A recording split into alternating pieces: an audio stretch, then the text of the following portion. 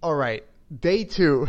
Day two of free agency. We're back. It's 11 o'clock p.m. Eastern Time on Monday, July 2nd. You know, up until around, I want to say it was like 7 or 8 p.m., I thought we were going to have a very calm day. We had some signings that we'll get to that are fairly significant in the Western Conference. There's a nice couple of role players that changed hands, changed teams here and there. Some role players went back to their teams. But the NBA, man, I mean, we got DeMarcus Cousins is now a Golden State Warrior. I mean, I Oh don't my know gosh. what even to say. But first of all, Corbin, how are you doing? I almost I forgot. am, yeah, no, I understand. As an NBA fan right now, this is crazy. So many moves. As a Lakers fan, I'm kind of dead inside because we lost Julius Randle. As an irrational NBA fan, my first reaction to seeing Cousins sign with the Warriors is just utter disbelief and despair. But I think it's going to be therapeutic to kind of talk this over with you and really kind of make sense of all of this. Yeah, so let's get the terms right. He's signing a 1 year, $5.3 million deal with the Warriors, and we must say that we must clarify this because let's. It's important to clarify the situation from Cousins' perspective. Really, Cousins' perspective. Obviously, the Warriors. The main decision they had to make was: do they want to add this guy who has been a locker room problem in the past for a team that has such a strong culture, and that is a risk that they're taking. Cousins has had a lot of resistance to coaches in the past. We can't avoid that. We have to talk about that. But then also his relationship with teammates hasn't always been that strong.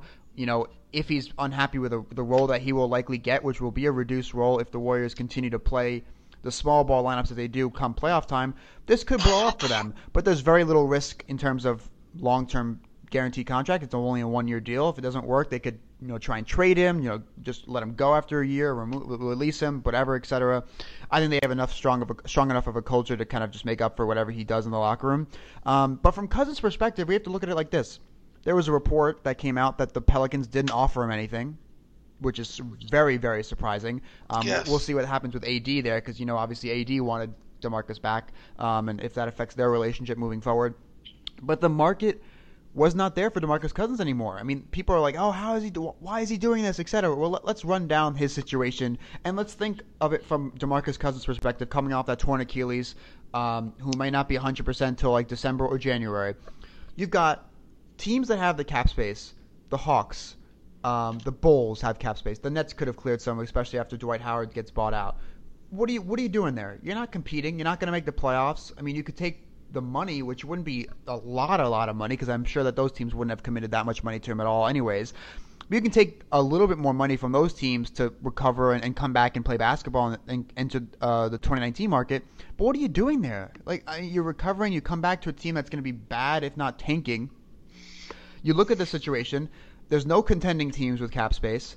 Maybe some kind of weird sign and trade could have been figured out. There was a report that the Blazers and the Pelicans were looking at a sign and trade with Yusuf Nurkic and DeMarcus Cousins, So weird. but apparently they have the same agent, and that was a roadblock, and that never happened. So you look at it from his perspective. There's no contending team with cap space for him, really. His own team, Pelicans, didn't offer him anything. They didn't really want him. And you're not going to go to one of these bad teams that have the money. Why not take the money, a $5 million deal from the Warriors, pretty much guaranteed championship. Let's just get that out of the way. They're going to win the title, barring crazy injuries or one of the most shocking upsets from a team of all time. Whoever beats the Warriors, he gets a championship. He gets to recover. They don't have to rush him back. I mean, he's been saying that he's going to be ready for training camp. I hope he doesn't rush himself back because that would be very dangerous for him. But he can realistically rest up until December or January, get back on the court. The team's going to be clicking. They're going to win the championship. He'll recover. We'll see how he fits into the system, and we'll get to that in just a moment. But from his perspective, why not do it? You get a ring, so you got to get that monkey off your back, which all the great players kind of have to do. And so he gets that ring. He gets the end of the market in 2019, hopefully when he's fully recovered, if he ever does get back to 100%, because big men with torn Achilles, there's not a good history of that ever happening. So he can get back to like 85%, 90% of what he used to be. Enters the market 2019 as a champion at 28 years old, I believe, and then he can secure a big contract right there. For him, if you analyze it from Cousins' perspective, it makes all the sense in the world. Oh yeah, and honestly, it's not like other teams didn't have a shot. You already kind of mentioned a few that did. I am definitely surprised that the Pelicans didn't at least make an offer, and if they did, obviously not a substantial one, because 1 year, $5.3 million. I understand it's the Warriors, but I'm sure that if the Pelicans made a pretty competitive offer, DeMarcus would be back there. Just because they were the team that got him there. They had playoff success, even though he was injured, and he was a big part of that, even getting there. And you have that relationship with AD. I thought him and Rajon Rondo had a good chemistry as well. I really liked the way that Alvin Gentry was able to reconfigure that lineup to get the best out of both of those big men. Even though Anthony Davis is much better at center, I liked the way they're able to fit that. I don't know. All of it just – I can't be mad at DeMarcus because, as you said, it's not like other teams didn't have a chance. It's not like he immediately ran to them. He wanted a decent competitive offer. Teams were, for whatever reason, obviously the Achilles being a big part of that, didn't want to give it to him.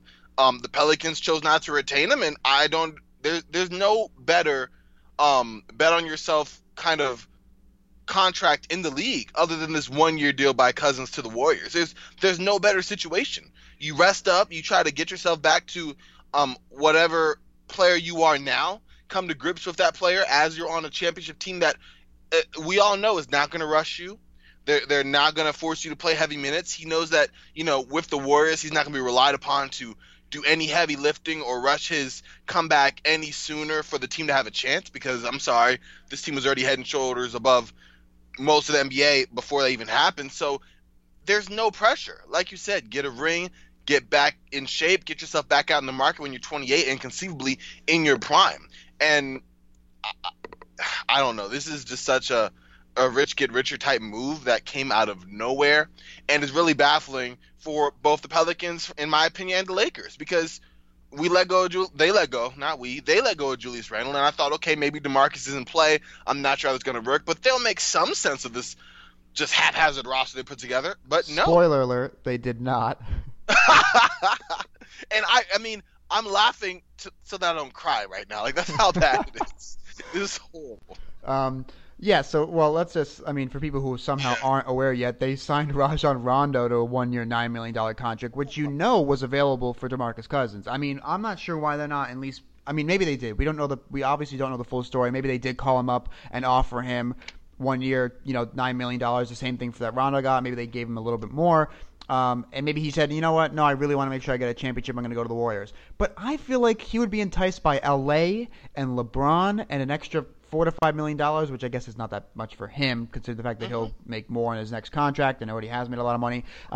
But if the report comes out that the Lakers didn't even offer him that, it doesn't make any sense to me at all. To renounce Randle, who we'll get to, who, by the way, people who don't know, I guess, joined the Pelicans, Cousins' former team, with a 2-year, $18 million deal with a player option. So that's a great deal for Pelicans and a great deal for Randle himself to potentially get back on the market next year.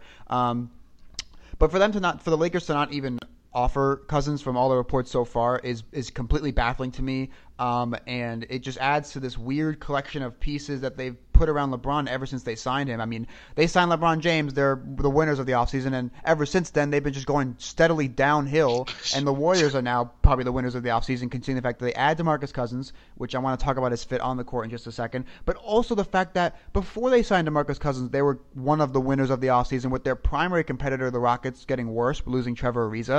The Thunder, and we'll talk about them. The Thunder made a move adding Nerlens Noel, which I think is a good move there. But the Thunder are bringing back a team that's very expensive, that is similar to last year, which they got eliminated in the first round, so they really don't seem to be that much of a threat at the moment.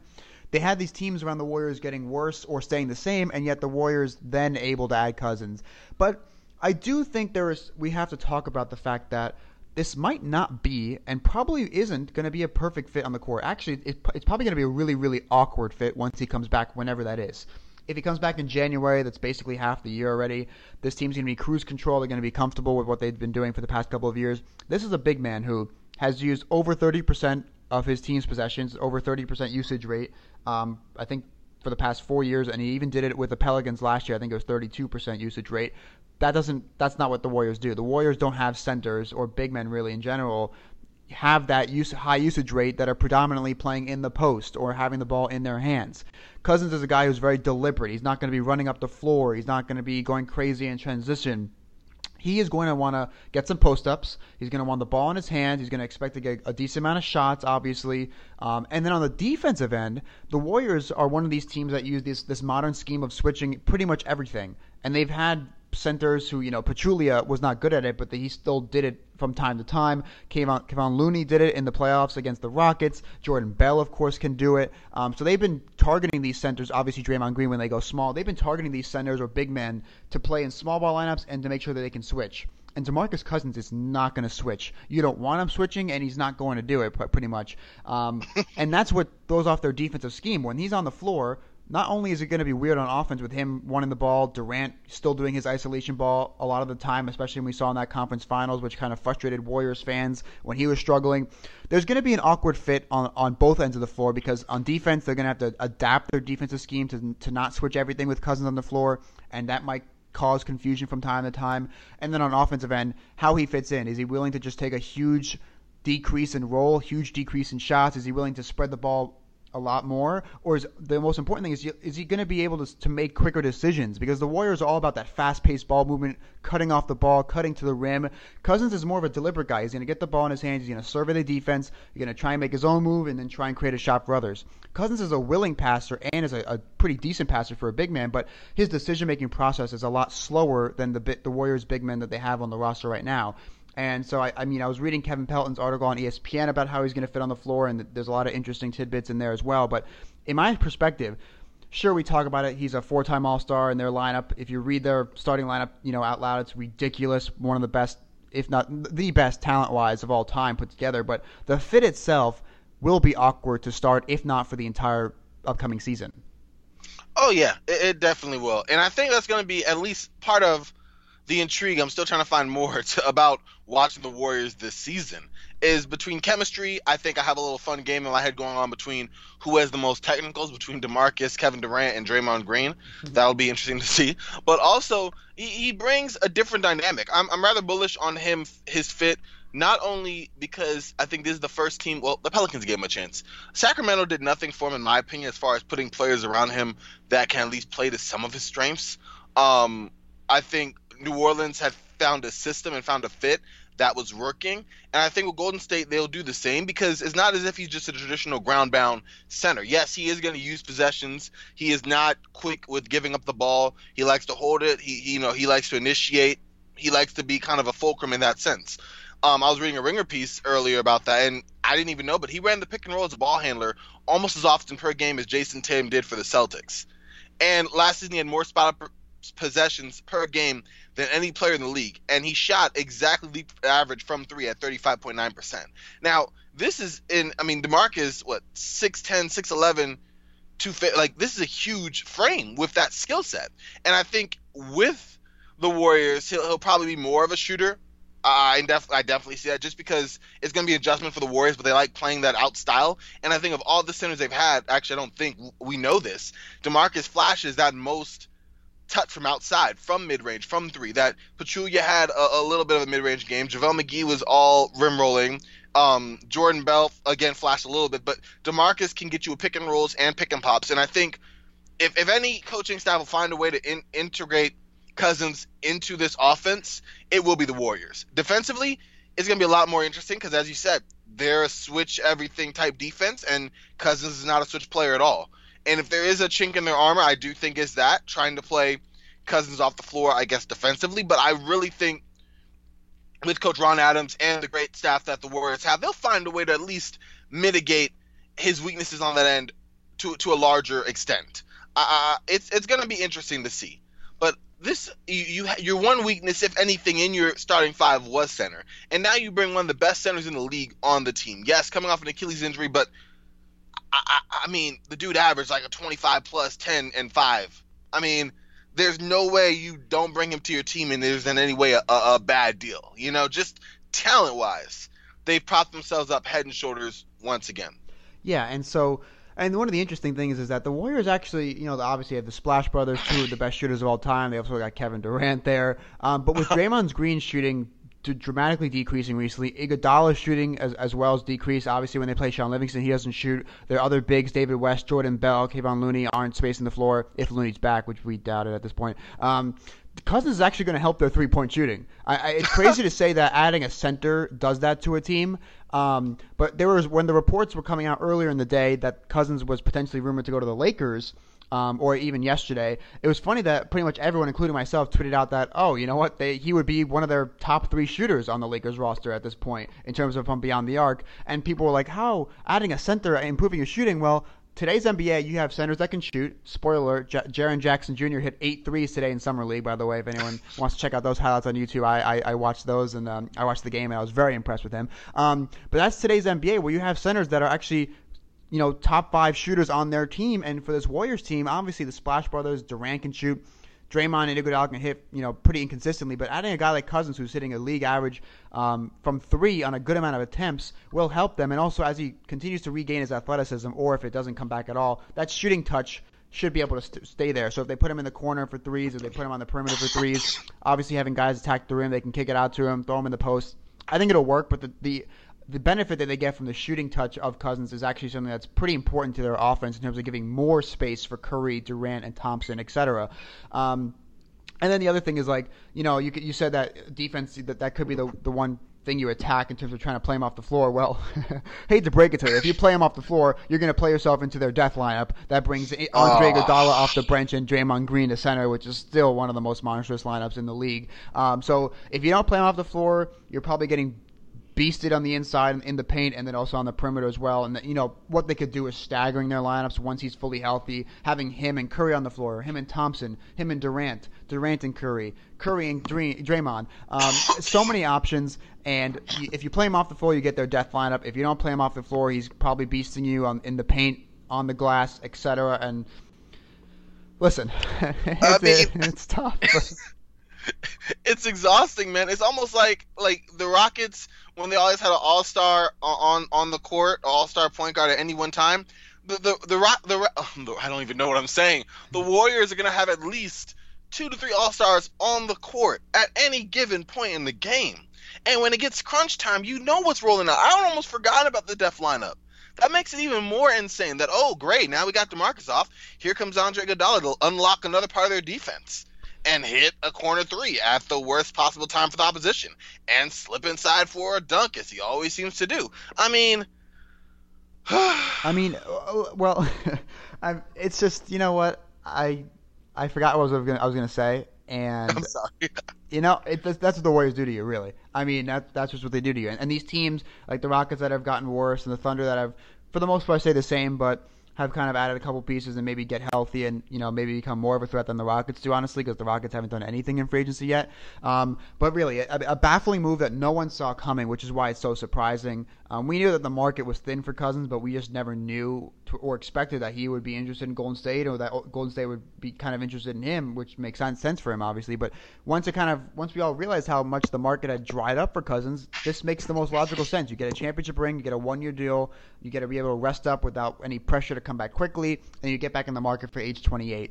But I do want to talk about this from 2 other teams' perspectives, which you've kind of already touched upon. The Lakers, in terms of renouncing Julius Randle, having the money, I think, to offer Cousins a better deal, even if only for 1 year, and giving them the attraction of LA and LeBron, etc., and spending that $9 million on Rajon Rondo. And then there was another report that I think it was from Ramona Shelburne, who said that they're coming into the season with no expectations. That starting point guard spot is up for grabs, apparently, and that is concerning to me. I mean, what they've done since signing LeBron, they brought back Kentavious Caldwell-Pope, which I think is probably their best move in terms of what they've done since adding LeBron.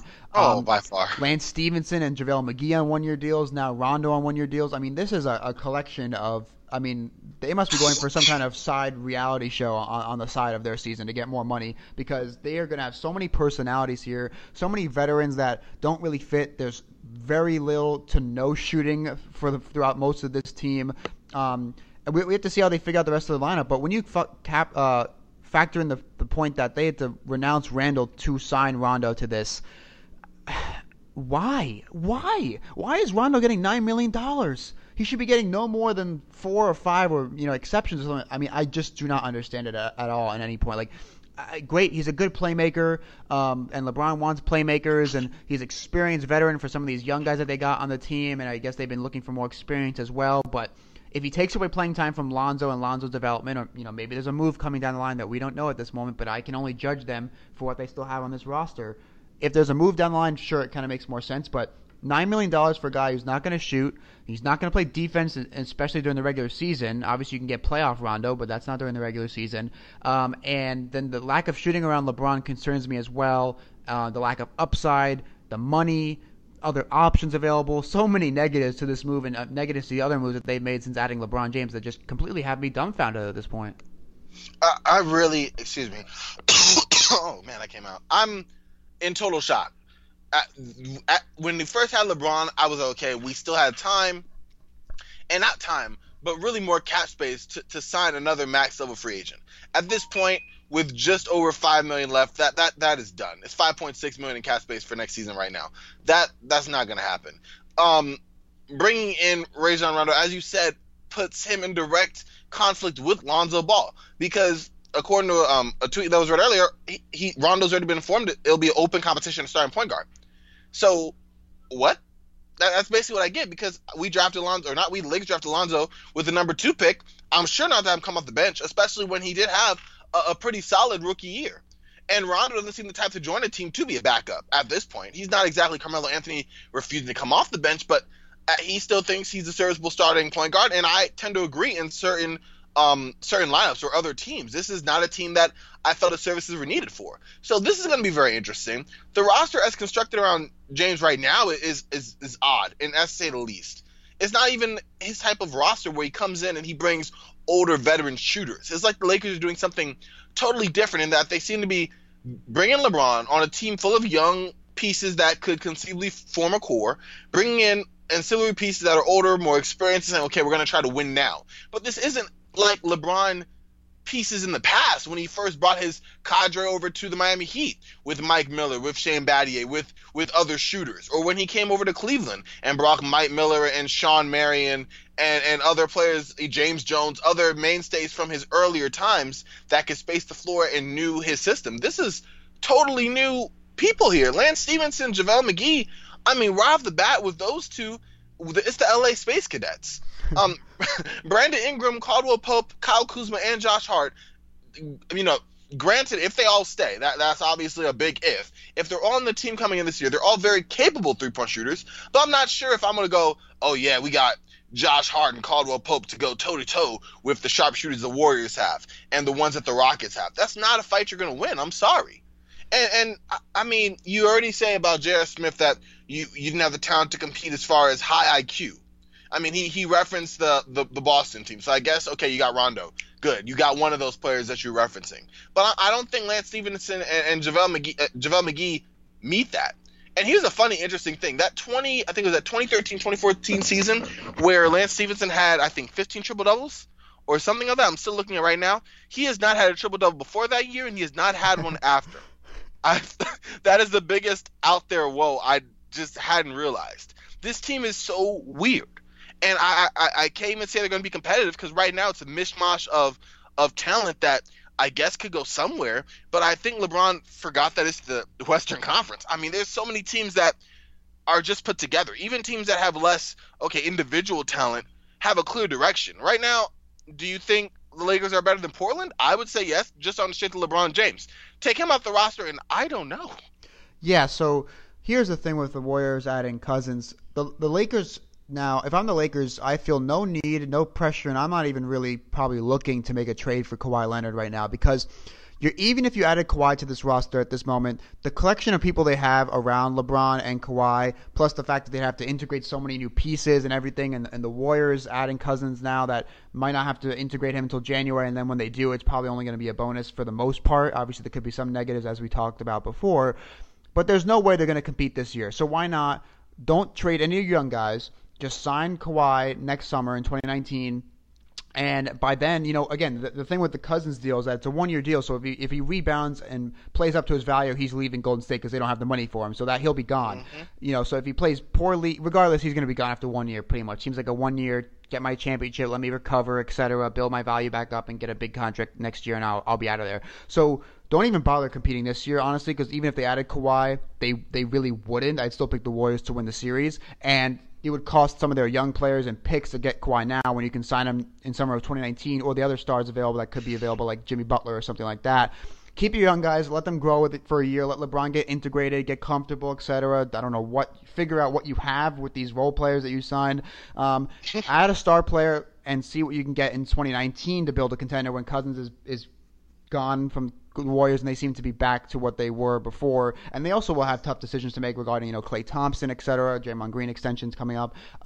So that's if I'm the Lakers, I'm not making the trade for the star player right now because you lose multiple young players or picks, and you still wouldn't compete this year. So why not just save those young players and picks, add the star player next summer when LeBron's fully integrated and comfortable in LA, and then go for it when the Warriors don't have Cousins as that extra player that raises their ceiling even more. That's what I would be doing from the Lakers' perspective. Which means that they're not going to do that. They'll promptly trade for Kawhi tomorrow for the whole lot. Oh my God! I mean, ever since they've done the LeBron James move, it's just been bad move after.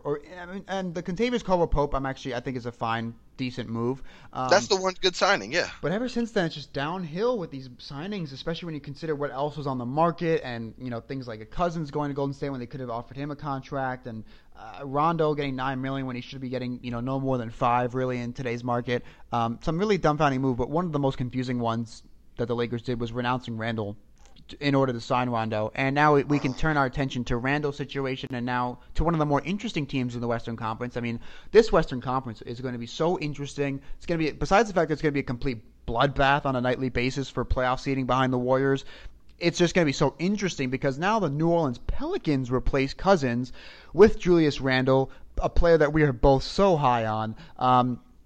The fit here, I think I'm more high on than you are. But the 2 years, $18 million, like I mentioned before, player option. So pretty much, if he plays well, I would expect him to opt out of that second year and see if he can get a bigger deal. But if he plays poorly, he still has an extra year of $9 million that locked up for himself if he plays poorly.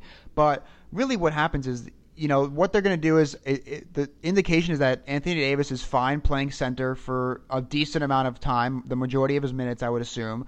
They can have Mirotic start at power forward with Anthony Davis at center. Obviously, you got Drew Holiday, and if Drew Holiday can continue playing like he did in the playoffs, he'd become basically a star. He's close to an all-star level, if not at an all-star level that he was in the playoffs. If he can translate that to the next regular season with Mirotic and AD, guys like Etuan Moore and Darius Miller shooting threes on the perimeter, which they could obviously still use a wing player. But then Julius Randle's fit is interesting because he is best as a center, in my opinion, or he is playing power forward next to a center who can stretch the floor. So there's different matchups here, and what I thought coming into the season, coming into the offseason, I thought the Pelicans would bring back Cousins and then use this three big rotation of Mirotic, Davis, and Cousins, where Davis and Cousins would start, Mirotic would come in, sub in for Davis or Cousins, and play with one of them, and then the other one would come in and replace the other one, and staggering like that, kind of like what the Rockets did with James Harden and Chris Paul. They can still do this with Julius Randle. They get a younger, different player, but I still think they're going to do that, and they should do that. And so I mentioned starting Mirotic and AD in the front court, and maybe you have Randle come in for Mirotic because Anthony Davis can spread the floor just enough as a three-point shooter. You have to respect him and give Randle room to work down low. Or you can go a more interesting route and pair him with Mirotic, in which case you have zero rim protection, zero height really defending the rim, and that could be a problem defensively. But offensively, Mirotic, of course, a good shooter from the power forward position, can definitely space the floor for Julius Randle.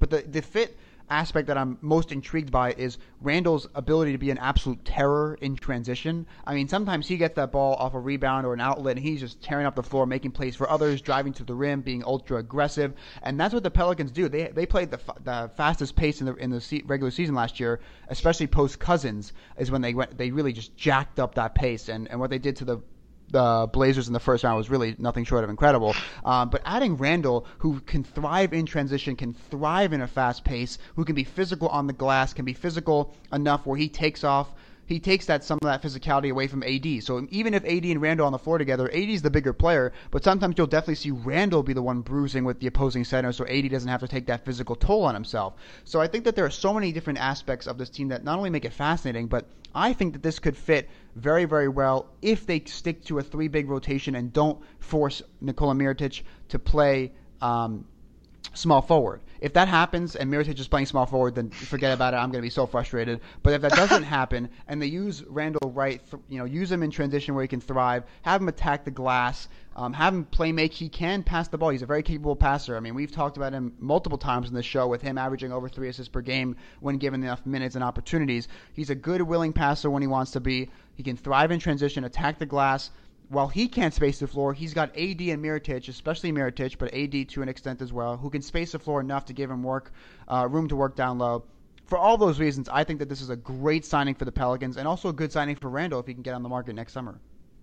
Yeah, it's a really solid move. I'm more concerned with offensive fit because Randle, as we saw in LA, is still working on developing that jump shot and has actually shot worse from 3 over the past 3 seasons, which isn't a requirement at all to play alongside AD and Mirotic. That's still going to be a monster front court. But to me, it reminds me more of a Terrence Jones type fit with AD than a DeMarcus Cousins type. But as you already stated, he's a terror in transition, just a beast down there. They're going to be playing at a breakneck speed. And having Randle and Nikola Mirotic really gives the Pelicans 2 fellow bigs that can suck attention out the paint. And that makes opponents pay for doubling Davis. Because are you really going to do that when Mirotic can bomb away from outside and Randle could take it right down your throat? No, there's no way. And if the Pelicans play to their strengths and really, as you said, stick to more of a rotation with Randle and Mirotic alongside Davis and keep that going and don't, which I know they're going to do just because we're saying it, but don't play Mirotic as small forward, then you have a real good piece. I mean, you have real good pieces. That's still a solid team. I don't know if they're better than this one with just DeMarcus Cousins. Everyone's saying that they are. I'm the one holdout, so I guess I'm going to go with that as well and say that this is an improvement. And you have great pieces already because last I checked, this team was just a monster last season in the playoffs. I mean, at least against the Blazers. And I don't know. I'm just gonna say it. As a Lakers fan, I'm still kind of recovering from the fact that he's truly gone. All right. I mean, I've been watching him develop since we got drafted in 2014, and really seeing how that's gone from there, and the ups and downs, and how he was really shaping himself to be. And I figured, the Lakers would swing for a big fish. They had LeBron, but let's make smart moves. Let's re-sign Julius Randle and go from there. And that did not happen. And that is right now taking my whole thoughts on Julius Randle. So they're a little muddled here. But you have Mirotic, you have Anthony Davis. That's a great front court. Can't forget Drew Holiday had an all-star season last year. Frank Jackson will be healthy. You definitely have to work on your wings. But if New Orleans plays to their strengths and that's their front court, they're going to be a really good team this year. I mean, that's going to happen regardless. But a real feisty, real tough, kind of sneaky out in the playoffs. Yeah, and you mentioned the wings. I think there was a report that both them and the Rockets are interested in James Ennis, which would be a very nice fit in New Orleans. Also, might be the starting small forward in Houston, but that's how bad that situation could be. But here's some numbers about the Pelicans' past regular season that are interesting and maybe where we can talk about how Randle can improve them or actually just strengthen them. So as we mentioned, number 1 in pace last year. Offensive rating for the season, they were 9th. They were 9th offensively. That's good. I think it can improve, obviously, but that's pretty good if you're top 10.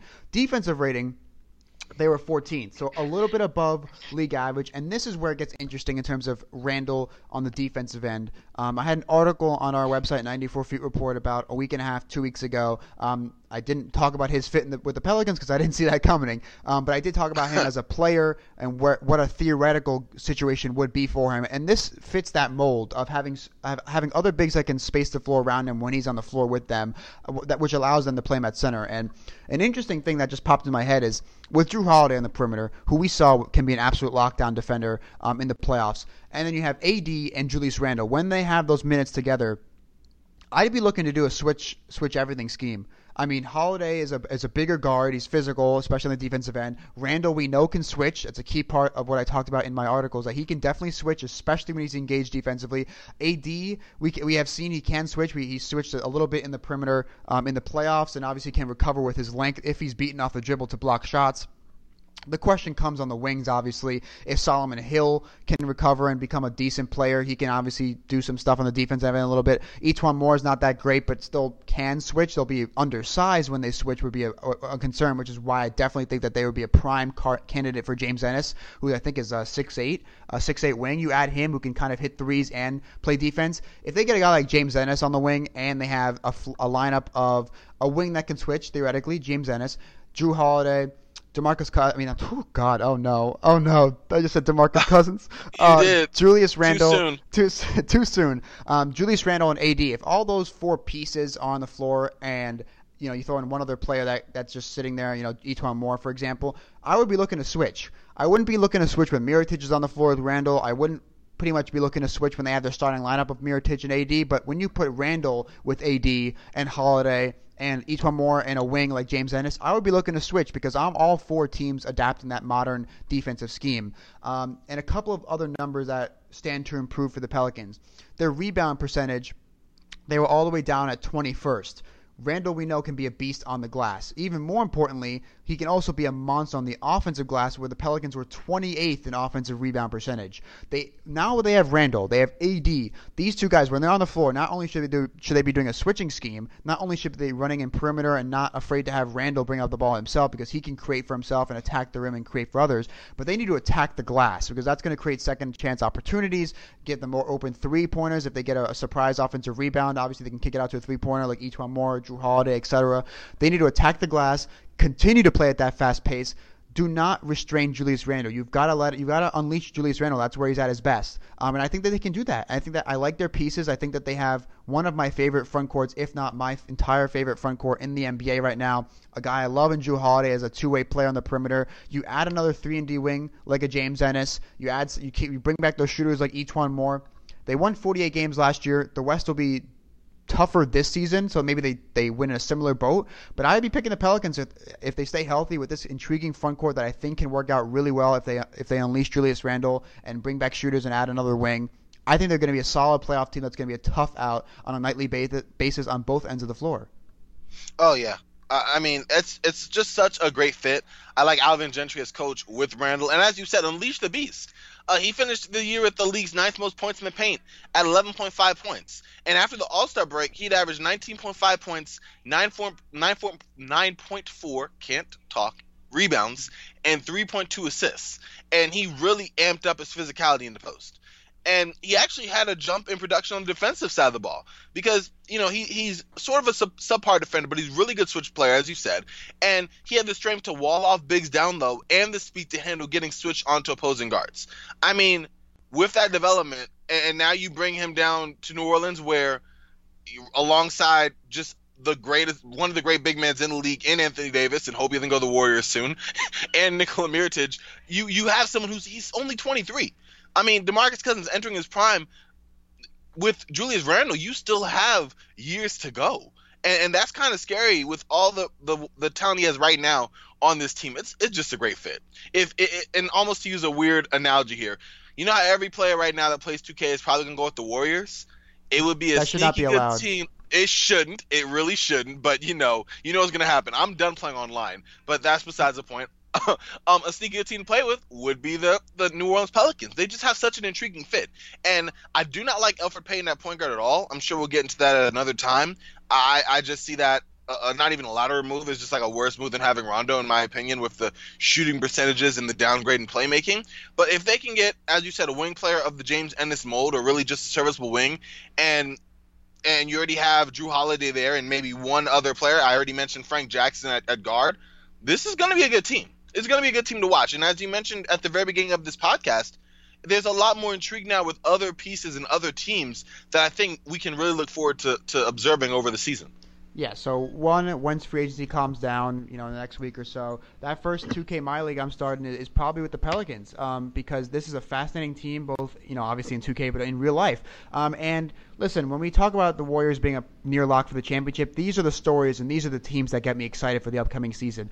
watching how the Pelicans figure out this new rotation, watching how good they can improve defensively, how they can run and transition at a fast pace, how other teams like the Nuggets are going to take another step forward, how other teams like the Thunder, which we'll talk about in just a second, how the Lakers, of course, like these weirder, smaller stories and these kind of smaller market teams that have intriguing sets of talent are really what get me excited for the upcoming regular season. A regular season which most of us assume and probably know that the Warriors are going to win the championship. But regardless, we can still get excited for the season through analyzing teams like the Pelicans and the Nuggets and maybe the Thunder now, because I'm going to do a pretty smooth transition in my opinion to say that they're added Nerlens Noel on a 2-year veterans minimum contract with a player option on the second year. So again, if he boosts his value now, when we talked about Cousins, from Cousins' perspective, Golden State made the most sense to him. This one doesn't make the most sense for Nerlens Noel from his perspective, because the report came out on Sunday that he was basically down to the Lakers,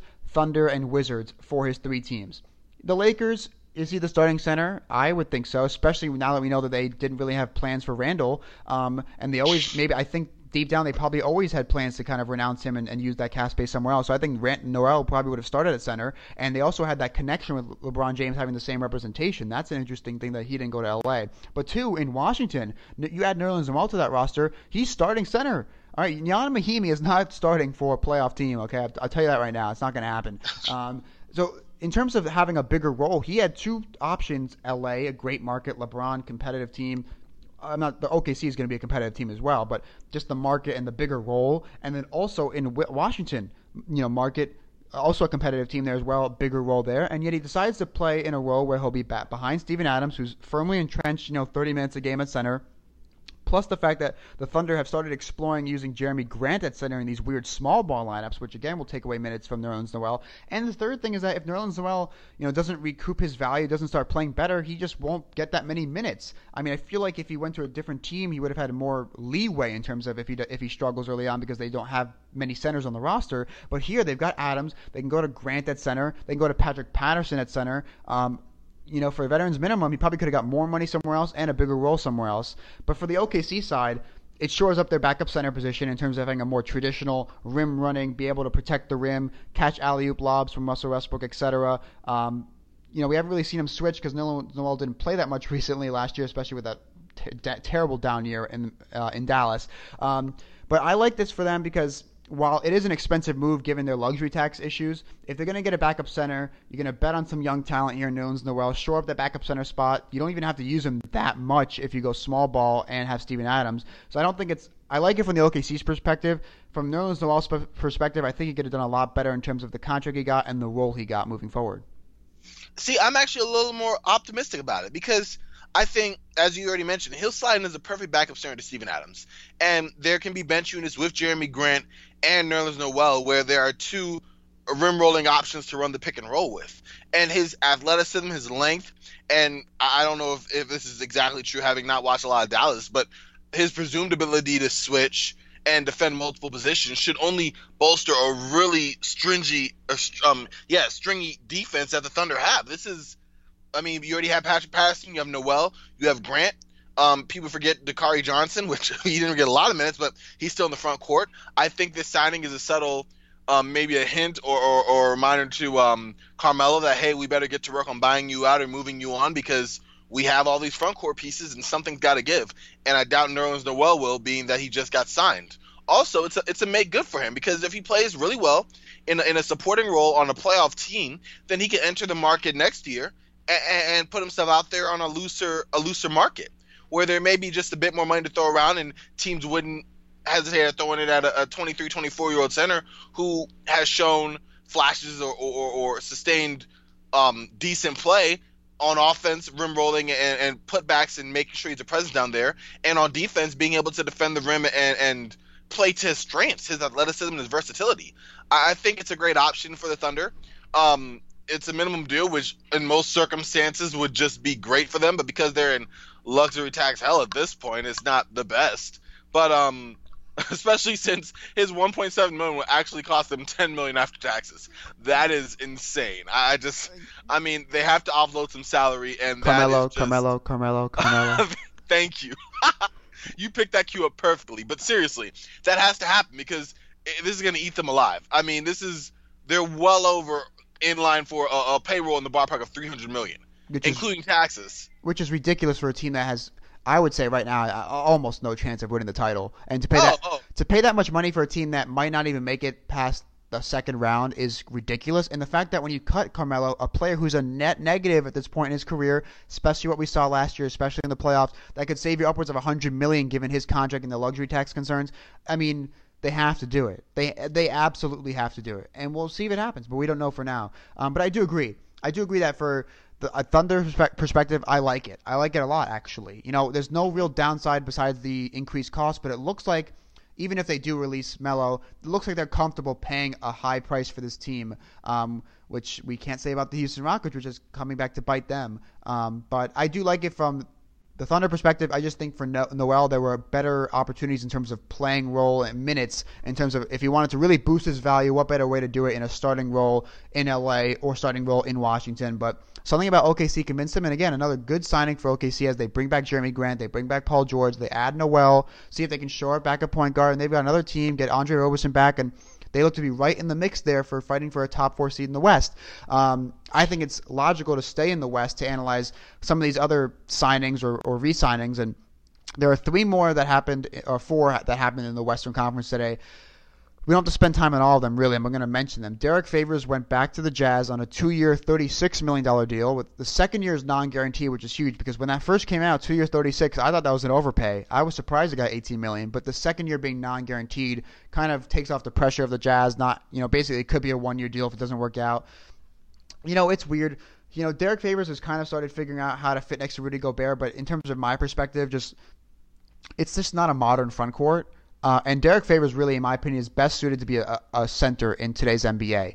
He doesn't really have that much of a shot. He can hit mid-range jumpers from here and there, but him at power forward, and Rudy Gobert obviously at center. And if you have one other non-shooter on your team like a Ricky Rubio, that team has just limited floor spacing, and that's going to limit their offense. It could be great defensively, and that's what the Jazz bank on is their defense. But offensively, you just limit yourself playing such a traditional front court in Favors Gobert. But for basically what could be a 1-year, $18 million deal, I think it's fine. They still have some money. They could add a guy like Nemanja Bjelica, who we'll talk about, who the Timberwolves basically let go. They renounced his rights. That would be a nice fit for some more spacing and shooting, which they always could need, especially if they're going to play this traditional front court together. But Derek Favors is back with the Jazz. And before I get your thoughts on that, I'll just run through the other signings that happened in the West. So I mentioned the Timberwolves. They basically replaced Bjelica with Anthony Tolliver on a 1-year.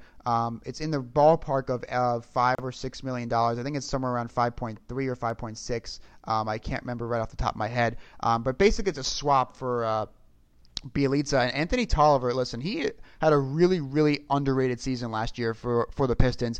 He averaged 9 points per game, and he shot 44% on three-pointers, attempting 4.6 per game. I mean, this guy, he hit 159 three-pointers, and you want to talk about a team that needs three-point shooting? It is the Minnesota Timberwolves. Okay, they need three-point shooting in the worst way possible, and they get it in Tolliver, who's also a good locker room presence. I think it's a nice signing for them. I liked Bjelica, but Tolliver's just a more steady presence in my opinion. He might not be as flashy, but he's a more consistent shooter and a nice veteran piece in the locker room for them as well. I'm looking up the Minnesota Timberwolves. So they shot 35.7% on threes, which is good for 19th in the league. But then you realize that they were taking only 22.5 threes per game, which is good for dead last in the NBA. So that 35% on those 22 attempts is not really going to do anything. He'll increase their three-point attempt rate. He'll increase their percentage. More floor spacing. Honestly, I think I would start him next to Karl-Anthony Towns. I know they have Taj Gibson there, but that kind of Taj Gibson and Towns is kind of more similar to Derek Favors and Rudy Gobert. Luckily, Towns can actually hit threes. But you add Tolliver and you start him next to Towns, you get even more spacing around Jimmy Butler, even more spacing around Jeff Teague and Andrew Wiggins for them to kind of unlock themselves offensively. Defensively, Tolliver's not going to anything to write home about, but he's also not, him and Bjelica are pretty much on the same level defensively. If not, I'd probably take Tolliver's experience and veteran presence. Similar role, Mike Scott went from the Wizards to the Clippers for a 1-year minimum contract. He kind of had a bounce back year. He was kind of like out of the league, I think, for 1 year, or pretty much just downtrodden. Goes to the Wizards, boosts his value up, had a couple of great months pretty much when Wall was down. He really took over as a second or third or fourth option offensively. I think it's a nice signing for the Clippers. The Clippers were rumored to be into Anthony Tolliver, but he went to Minnesota probably for more money and maybe a bigger role. But they rebounded nice with Mike Scott. Nothing really to write home about because he's not going to really win you games if they're going to be competitive and they're not really tanking and they're kind of stuck in neutral, and that's never where you want to be in the NBA. But Mike Scott with the Clippers. And probably the final one to talk about for the Western Conference is Seth Curry going to the Portland Trailblazers. It's a 2-year deal with a player option. The first year is a $2.75 million guaranteed. And I like this signing. And I know that they let Shabazz Napier go, and Seth Curry's coming off a year which he didn't play at all because of an injury, so that's always a risk. But if you get a healthy Seth Curry for $2.75 million, he can hit threes, he can handle the ball, he can play maybe times if you want to go 3 guards with Lillard, Curry, and McCollum. The things that they can do on that perimeter now is really, really interesting. Their front court's still a weakness. This is not a move that's going to really push them over the edge when you look at what the other Western Conference teams have done so far. But I do like this move. I think there's little risk and a lot of upside for Seth Curry in Portland. So, you can choose whichever signing you want to talk about. But those are the signings that the Western Conference teams made today. Okay, so I'm actually going to try to keep it in the same order that you presented it. So I'm going to start in Utah with Derek Favors. Yeah, I thought it was a very odd deal. 2 years, $36 million. The dude got paid. That's great. It's a little bit of a shift from about, just around the trade deadline where he was rumored to be on the trade block. But I guess he stuck around and made it work. They put together a really strong second half of the year. Favors actually averaged less points and rebounds per game, but he was a lot more efficient. I think it was close to 60% field goal shooting after the All-Star break. At $18 million per, it's kind of hefty there, but I guess the Jazz can keep their options open because they can work with this current core and dangle Favors again on the trade block, or wait till he comes off the books and then use that cap space, for other moves in the future. It does kind of limit how good they can be because, as you said, he hasn't really played against small lineups much, and Houston and the Warriors and any team that really can with the personnel will have no problem putting him through the ringer and going that route. But, it's still a very competitive team. He was a decent fit. It's a good signing. I don't mind it if, you're going to play it out and just stay competitive and kind of keep yourself in the ring as far as contending is concerned, knowing that Golden State has it for now and kind of seeing where they go from there. And that contract does put themselves in play to move it in the future or something of that sort. But I thought I'd give it a C if I had a grade. It was a pretty good deal in my opinion. I'm really high on Anthony Tolliver to the Wolves. You already mentioned it before. He's already played with them from 2010 to 2012. He can really shoot. He's coming off the best season of his career at age 32, which, is nothing because of the way that he plays. He's shooting 37.6 in his career from 3. He shot, as you said, 43.6 from deep this past season. Crazy. He's versatile. He can switch all front court positions. One of the best charge takers in the league. Every time I think of Anthony Tolliver, I just know that, you see him in timeouts, if I'm watching League Pass game, which is, basically the only time I've really seen Tolliver the last, 3 or so years. But, always clapping, getting, the team motivated, being just a real a great teammate and a locker room presence, both from what you see on TV and also what other teammates say.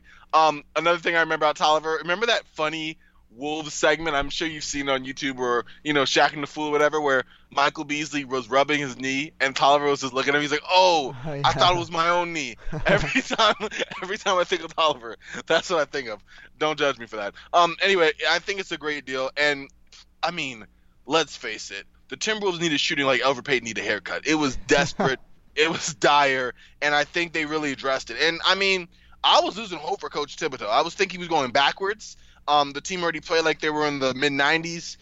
They were signing Bulls heyday bench mob players from the 2010s. So to actually address a legitimate need, I'm actually happy for. And we'll see kind of where they go from there. But, you already signed Derrick Rose, and not so good. But you brought in someone that can fill a needed role. As far as Mike Scott for the Clippers, it's just the kind of move they'd make. I like it. He's coming off the best season of his own career with the Wizards. He had 8.8 points per game, 3.3 rebounds in less than 20 minutes per game. He shot 52% from the field and 40% from three. And he gave the Clippers something they didn't really have last season, which is a competent backup forward who could play ahead of Wesley Johnson and Sam Decker and actually space the floor. Not in theory, but actually do it. The Clippers have been getting a lot of players that are either at or on the wrong side of 30, or they already have those players. I don't really know what they're going with that, but if they're also at this point trying to be a competitive team out west, I think it's a great signing. He's a versatile forward. He can shoot it. He gives them a little bit more playmaking off the ball, and I think it's a nice fit. I think he'll fit in real well with Doc Rivers and the players they have there. And lastly, Seth Curry. I really thought it was a sneaky good move, especially hearing at first there was rumors that he might sign with the Warriors, which I, in my head, being so young and naive about a day ago, thought, oh my goodness, that would be a crazy not fair move for the Warriors. Fast forward 24 hours later, but it's a pretty good deal. He's a floor stretcher. I think if he comes back from this injury and he's at full strength, he'll be fine. He's shooting 43.2% from three in his career, but he's not really a volume shooter. I mean, his most active year from 2016 to 2017, obviously missing all of last season, he only attempted 4.6 threes per game. But he spread out the floor. He's a pretty good playmaker. He connected on 48% of his corner threes, which places him in the 86th percentile of his position group. So that's kind of crazy. There is concern with his injury history. Limited just 70 games in 2016, 2017 after he had that fall that injured his left shoulder. That left tibia fracture suffered in October last year, coughing the entire season. But he's been rehabbing, and he elected to have season-ending surgery in early February. But he successfully returned to the practice court early this summer, and he's here now. And I think, with him being there, Shabazz Napier seems to be firmly out the door. Stauskas and Curry now seem to be the new guards to back up Lillard and McCollum. Not high on Stauskas at all, but I think Curry's a great fit for them, and he'll be a great piece, in a competitive Portland team. I think all these, I don't want to say fringe teams, but not quite contenders at all, with Golden State and Houston still there, made good moves around the edges to kind of fill in spots and certain weaknesses and kind of keep themselves in the mix. And I think if you're not the Warriors right now, that's all you can hope for, to be in the mix. So I actually like all of these signings to various degrees. Yeah, I agree. And we'll see what the Blazers do with Yusuf Nurkic. It seems like he might just take his qualifying offer because there was no market for DeMarcus Cousins. I'm not sure there's much of a market for Nurkic, even though Nurkic is fully healthy and younger and everything like that, but just not anywhere close to this type of player that DeMarcus Cousins is. Let's move to the Eastern Conference. Just wrap this up pretty quickly. Only two moves to really talk about. JJ Redick returned to the Sixers, another one-year deal, somewhere between $12 and $13 million. So they're going to do this again where they want to make sure they have cap space next summer, but they still get Redick back, who is really, really good for them, provides much-needed shooting, a nice veteran presence. Seems like we're talking about the same things with a guy like Anthony Tolliver, just at a different position. One-year deal, you keep that cap flexibility moving forward. They can still carve out enough room this summer to add another piece, maybe another backup big. They were rumored to be interested in Kyle O'Quinn. That could be a nice fit. I love Redick coming back, especially when Philly kind of struck out on all the big fish that they were trying to go after. And the other one is Jose Calderon of the Pistons. I mean, the only thing I have to say is why. I mean, you look at the Pistons roster in terms of guards that can handle the ball. You've got Reggie Jackson, who I understand has injury concerns. You want to make sure you have enough backup. But you have Ish Smith getting $6 million this year, Langston Galloway getting $7 million this year. You add Jose Calderon to that list. I mean, I'm just not sure why they're doing this, really. I mean, you could have given that spot to maybe another big behind Andre Drummond and Blake Griffin. Now they got John Lure there. They added Glenn Robinson, so they have more wings in terms of Glenn Robinson, Stanley Johnson, Luke Kennard. They can guarantee Reggie Bullock's contract, which they obviously should do. But really, I'd rather have used this spot on a big to support Blake Griffin and Andre Drummond instead of Jose Calderon.